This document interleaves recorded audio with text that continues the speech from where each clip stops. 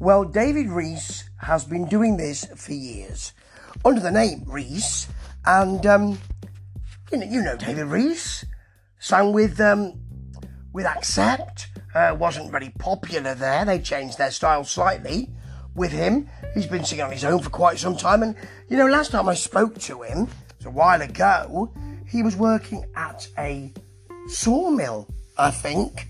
He'd got some time off work to speak to me, and he has produced regularly excellent rock albums, and his new album, Blacklist Utopia, is no different.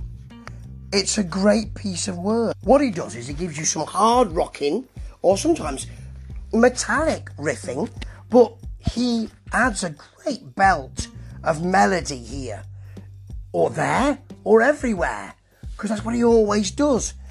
Here he's got Andy Susamy, I hope I say that correct, or Susamil, isn't it, on guitars, and those guitar solos really fly. They have a real metallic feel to them.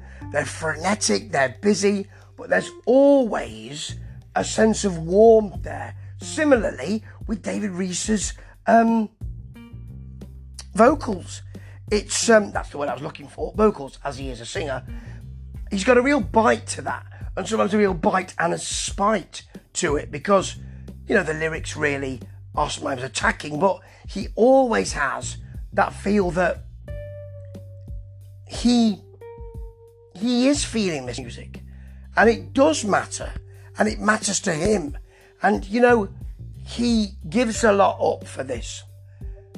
He's not got massive success, and he should have some more of it, particularly when you've got a track like Utopia, which has great swaying Euro riffs, melodic rock chorus, laid-back rock solo, red-blooded hell, breast-beating chorus, big standing on the barricades chorus, great precise riffing. American Dream is a massive, enormo rock ballad, a big rangy solo. It's the kind of thing you could have a spotlight in an arena on. Hindsight is 2020, chugs along metallically, but then the chorus is almost poppy. He can do this. It really works well. Got a great feel to this. Book of Lies, for instance. Almost machine gun drums, pushing, surging, chorus, beautiful big belt of melody, sort of lets the sunlight in. And the solo then, it allows time for it to be a real metallic whittling feel, which really works well. He pushes that metal. I Can't Breathe. Tough, it's tough. But the chorus takes flight. It soars. That's what his music does. It hits you in the solar plexus and then holds you up right in the middle with that lovely melody. And his voice can do both. It's a great album. And he's forgotten, David Rees. He really shouldn't be. This one should be one you listen to, and I really hope to hear this on radio stations.